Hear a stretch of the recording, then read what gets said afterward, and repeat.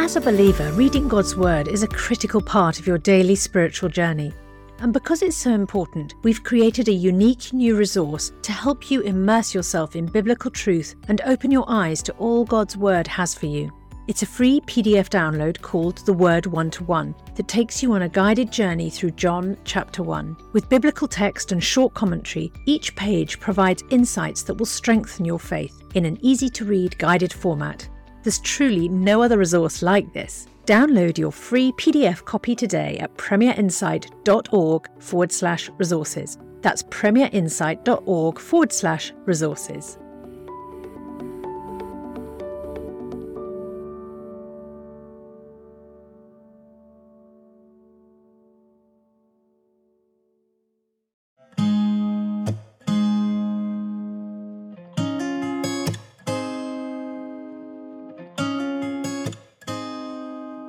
The Ask NT Wright Anything podcast.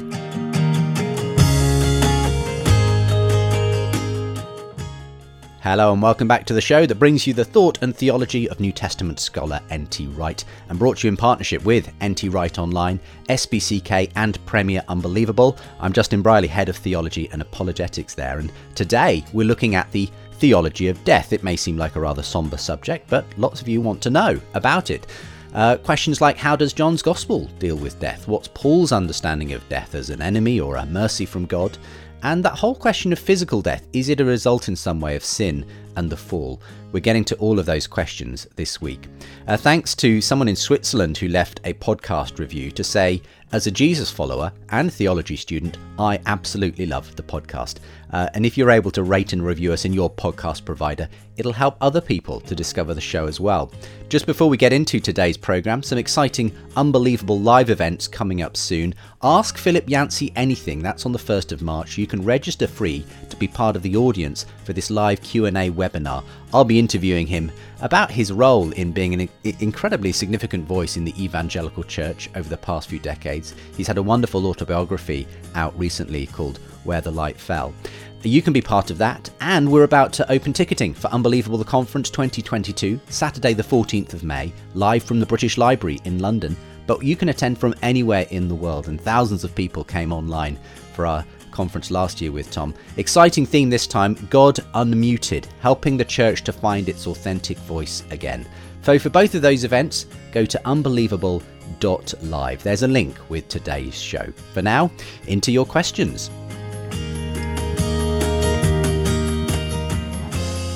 Well, welcome back to another edition of the show. And frequently, the questions that get asked cover all kinds of issues around theology, Tom, but perhaps death and dying are among the most obvious that come up time and again, obviously because it's part of everybody's experience in some way or another. And people, I think, have a real concern over what happens when we die, specifically, and especially some of the more, if you like, practical aspects of what it means to be resurrected in the new creation and so on. We'll come to some of the practical questions on next week's show. People have got some practical questions around things like cremation and burial and that sort of thing. But first of all, some questions, if you like, that deal more with a theological sort of side of this. And I'll leap right in with Brett from Sterling Heights in Michigan, who says, really appreciate the show and have benefited from the wisdom. As a pastor and an emergency centre chaplain, I've been working alongside grief a lot in recent years. I'm working on a doctoral project, which I'm framing as a Johannine thanatology. You'll have to explain what that means in a moment, Tom. A Johannine thanatology, looking particularly at the Johannine voice into a theology of death. So what are some ways Christians can approach death from a place that honours God while being honest in lament?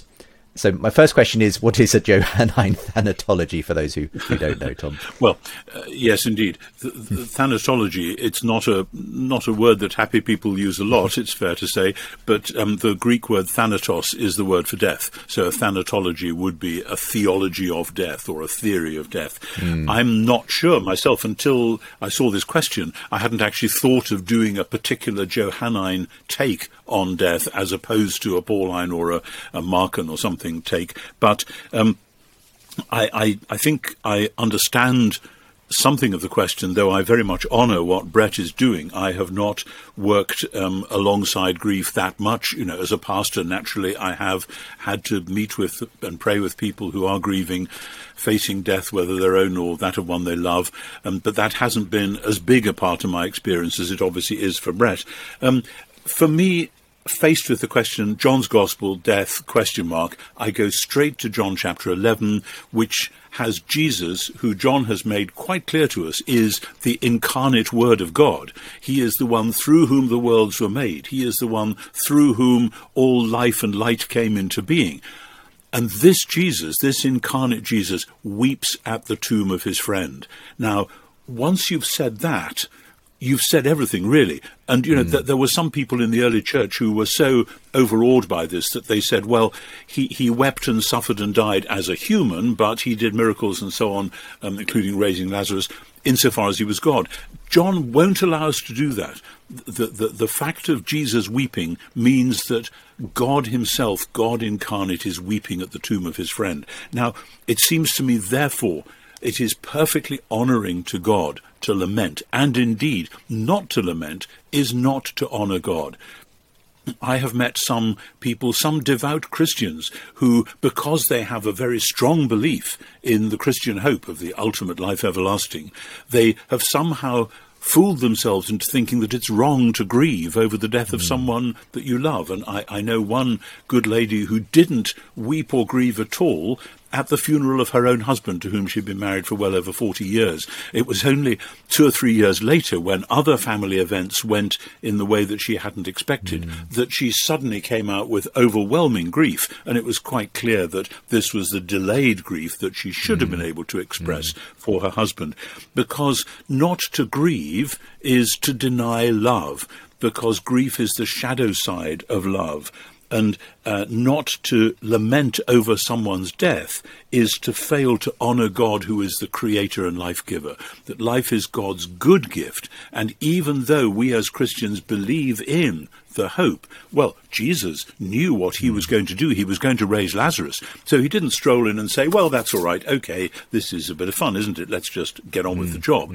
Jesus weeps because something about Lazarus's death is shocking. It's horrible. It's the denial of the goodness of God in this particular person. And then we believe God is going to deal with that, but the other side of suffering, of pain, of waiting, of grieving, of crying, etc. So it seems to me that lament and the honouring of God in creation are actually two sides of the same coin here. I mean, I sometimes get that sense that some Christians do feel that there's been this trend, for instance, recently for funerals to people to say, well, don't come dressed in black or anything, come in bright colours, this is going to be a celebration of the person's life. And while I totally acknowledge that, and that may be the right thing for certain situations, at the same time we shouldn't try and ignore the fact that something very sad has happened, and that's okay to recognise that, isn't it? Absolutely. And I have been on the edge of that cultural question as well. And also, some people have gone to the point of saying we'll do the cremation first and then we'll go into church and we'll have a service of thanksgiving. And I think that's sometimes people are afraid of their own grief, afraid of perhaps this huge volcano of violent sorrow which could come. And I want to say, actually, church is the right place for that. Crematoria are horrible places. We'll come to that in another question, but because they're only concerned with death, whereas the church is the place of joy and sorrow. And I think to come into the church with a coffin and to be able to have that both celebration and grieving, and then to dispose appropriately of the body, we'll come back to that later, as I say, that's a much healthier way to do it. Yes, I mean, it brings me back, again, treading on territory of next week's podcast, but to one of the most memorable funerals I've ever been at was a young lady from our church who died well before her time, very sadly, young South African lady, and her widow is now still a member of our church. But it was both a place where many tears were shed because she was only in her early 30s, but there was also this joyful sort of aspect to it as well. And it's a strange mixture, church, of the joy and the sorrow sort of all mixed together in a service like that. Yes, but, yes. I think, but I do think that contemporary Christians of various sorts are not terribly good at getting this balance right, and we need to work at it. Paul's understanding of death is what Ross in Canada wants to ask about. How did Paul think about this? Genesis 3 verse 22 seems to imply that God makes a choice to mercifully allow the death of humanity to sort of prevent us from living forever in a fallen state. That's the way Ross reads it anyway. He says, making time for the plan of redemption to rescue us. But at the same time, Paul refers to death as an enemy that will one day be defeated. So how are we to think of death then? Is it a problem or a gift or both or neither? Would love to hear your thoughts. Yes. Let's start with that Pauline passage, which is 1 Corinthians 15, verses 20 to 28, one of the all-time great Pauline passages which we ought to have engraved on our hearts, which include the overthrow of every enemy against God and God's kingdom. And he says the last enemy to be destroyed is death. And that goes, of course, very closely with what the book of Revelation says, that death and Hades themselves are thrown into the lake of fire. You think, how does that work? This is the death of death. What exactly does that mean? And it's there that I think we're on the brink of a mystery which I'm not sure we have good language for. But the point is this. When God made the world, it was good. It was very good. God said so again and again in Genesis 1. God saw it all and it was good, and then he created human beings and he said it was very good. So anything that denies, distorts, destroys that is a slap in the face for God, the good creator. It's like somebody taking a beautiful violin and just snapping it in two. And you imagine the violin maker, let alone a violin player, saying, how could you do that? And that's what death does. It takes something which is inherently beautiful and lovely and just says, no, this is finished. We're going to throw it away. And if we don't react to that with some sort of horror, then I think we're not tuning in to the reality of the situation. Now, having said that, of course, and there are ancient myths about this as well, that somebody who is given the chance of living forever and ever and ever and says, oh yes, I want that, and then discovers that as they live forever and ever and ever, they go on getting older and all their hang-ups and all their angers and all their anxieties are still there. Do they have to suffer that forever and ever? And this is a way of saying, look, granted the sort of people that we now are, there is a sort of kindness in saying, enough of that, it's time now to go to sleep. You have been the person you've been. You've had your shot at this human life thing, because we are none of us in such a state that we could just step straight into carrying on forever and ever as though there was nothing wrong with us. And this is actually part of the answer to those at the moment who are saying, let's find out what it is that causes death, and let's deal with that. I debated this with Peter Thiel, the PayPal billionaire, it's one of his pet schemes to find the cause of death and deal with it. I remember saying, would it actually be a good thing if you or I were to live to be 200 or 300 or 400? What are we actually talking about there? So I think there is a moment.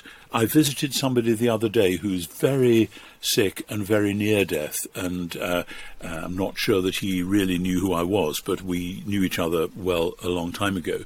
And when I look at somebody in that physical condition, I understand that prayer of St. Francis is a verse in that hymn, All Creatures of Our God and King, a verse we don't often sing, which goes, and thou most dear and kindly death, waiting to hush our latest breath. Alleluia. In other words, this is actually, for somebody in this condition, it's a kindness. But that's something we might allow ourselves to say sometimes when we're looking at somebody who is decrepit, physically, emotionally, mentally, etc., that death is a mercy, as we sometimes say. But that's the extra bit which we can say, But the primary thing to say is that death is the denial of something that's good. And that's why the resurrection is so important, because it's a way of saying God is going to bring this person into a new bodily life in his new creation. And let's not make death such a great thing that we forget that ultimate promise. Yeah.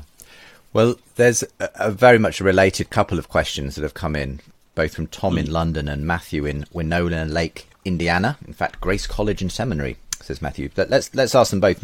Tom's first is a short one. It says, if Genesis 1-2 is not about a literal 6-day creation, in what sense did death enter the world when Adam sinned, such as in Romans 5? Wouldn't it have already been very much a feature of pre-Adam creation? And then question 2 sort of expands on that from Matthew. He says, apologies in advance for the length of this question. I'm studying theology at seminary, and it seems the more I learn, the more I realise I don't fully understand, which is admittedly helping my humility a bit. I hit a passage the other day, and I can't figure it out. Romans 5, verses 12 to 14, which Matthew quotes here. Therefore, just as sin entered the world through one man, and death through sin, in this way death spread to all people because all sinned. In fact, sin was in the world before the law, but sin is not charged to a person's account when there is no law. Nevertheless, death reigned from Adam to Moses, even over those who did not sin in the likeness of Adam's transgression. He is a type of the coming one. And then I'm not going to try and pronounce this Greek word, but he says, I'm struggling with this particular word. You can go ahead, Tom. Elogitai. Elogitai, rendered as charged to one's account. The only other occurrence I've seen is in Philemon regarding the guilt of Onesimus being charged to St. Paul's account. So I have to wonder, is Paul saying that those who had not received the law were not charged for breaking it? Obviously, death still reigned, but even though they died, since mankind can't exist eternally in sinfulness, maybe they were exempted from some of the law's charge. I haven't sorted this out. Would appreciate any help you can give. So, well, they are two different sorts of questions, really, though coming from similar sources here. They're very closely related, and I'm kind of amused to be faced with Romans 5:12 to 14 in a podcast situation, because if I was teaching a class on Romans, you could easily spend a whole hour on just those 12, 13, 14. And of course, I and others have written commentaries on Romans, and I'm sure that Grace College and Seminary, where Matthew is studying, will have dozens of commentaries on Romans on the shelves, and I would urge him to go and look at those. The crucial thing there, and then I'll come back to Tom from London afterwards, the crucial thing there is that Paul is very much aware that the law of Moses is given to Israel. We in the West have tended to think of the law as the moral law to which all humans are subject. But throughout Romans and Galatians, when Paul is talking about the law, he's talking about the Mosaic law. So he's talking about Gentiles and Jews. So he's talking about Gentiles who are sinning without having the law. This echoes what he'd already said in Romans 2, and indeed Romans is so tightly stitched together that at every point you can refer backwards and forwards, which you need to do if you're going to understand the whole thing. So that Gentiles, he is saying, are simply sinning. They don't have the law. They're blundering around in the dark, getting stuff wrong, but it's not, as it were, counted up, reckoned, because they don't have Torah to do that. But then, as he says in Romans 3:19 following, the Jews who do have the law says to them specifically, you have broken it. And that's what Deuteronomy 26 to 29 are all about, that Moses says, God has given you this law, but I know that in fact you're going to go ahead and break it. And Deuteronomy 32, Moses says that really very strongly. And Paul is picking up on that throughout. So there's a Jew-Gentile thing going on in Romans 5:12 to 14. And from that point of view, yes, death reigned, but humankind, as you say, can't exist eternally in sinfulness, but it's not because they were exempted from some of the law's charges. It's that as Gentiles, they simply weren't under the law. And that's one of the big shifts which we have to make to understand what Paul is saying. So with that, I think I'll refer Matthew to my commentary and many others, and go back to Tom from London. I have taken the view, and I think I say this in one of the essays in my book, Surprised by Scripture, when I'm talking about historical Adam and all that, that, yes, Genesis 1 to 2 is clearly not about a literal 6-day creation. That's a modern mistake to imagine that. But I think we have to distinguish between ordinary death in terms of a life cycle. The trees drop their leaves and the leaves turn into mulch and fuel the next generation of vegetation, etc. And then what I might call death with a capital D. That God created humans to be his image bearers, and he gave them a garden which had the tree of life. Now, the trees in the garden are very, very mysterious in Genesis 2. I don't claim to understand them fully, the tree of knowledge of good and evil, the tree of life. But the aim was for humans to be able to escape what was happening to the rest of creation in this life cycle which had been going on for millennia. But in the day that they decide to grab at the tree of the knowledge of good and evil, then death with a capital D will overtake them. And we know that when they're put out of the garden, there's an angel with a flaming sword to guard the way to the tree of life, precisely so that they don't then take it and live forever, as we were saying before. So it seems to me we have to distinguish what you might call ordinary death, which is simply part of the life cycle, and death which is this horrible thing which is denial of what the humans were meant to be and do. I've heard some people, for instance, I have a feeling, I don't think I'm misrepresenting him, to say Dennis Alexander, who's quite a well-known geneticist in Cambridge and Christian, yes, possibly. And very much a proponent of theistic evolution. When he addressed this in his book, Creation or Evolution, Do We Have to Choose? He sort of essentially said the Romans passage and what it says about death is, in his view, talking more about a spiritual death rather than physical death being introduced. And I don't know if you would make that sort of a distinction, this capital D death. Yes, I would be a little wary of using the words physical and spiritual to make that distinction. It's as though there's an intensification of the meaning of this physical death. It will be physical death, but it will have now the sense of a denial of what humans were really made for. Now, there are many other mysteries going on in Genesis 2 and 3 at that point, and I'm not claiming that I've unpacked them, but that's where I start. I encourage anyone who wants more to go back to some of our podcasts where we've dealt in more more detail, I should say, in more detail with some of these issues around creation, evolution, Adam and Eve, and so on. They're there in the back catalogue if you want to explore them. Well, we'll continue talking about what is obviously a sort of sombre subject, death, on next week's podcast. We're going to look at some of your practical questions around it next time. But for now, thank you very much for helping us to think through the issues we've looked at today, Tom. Thank you.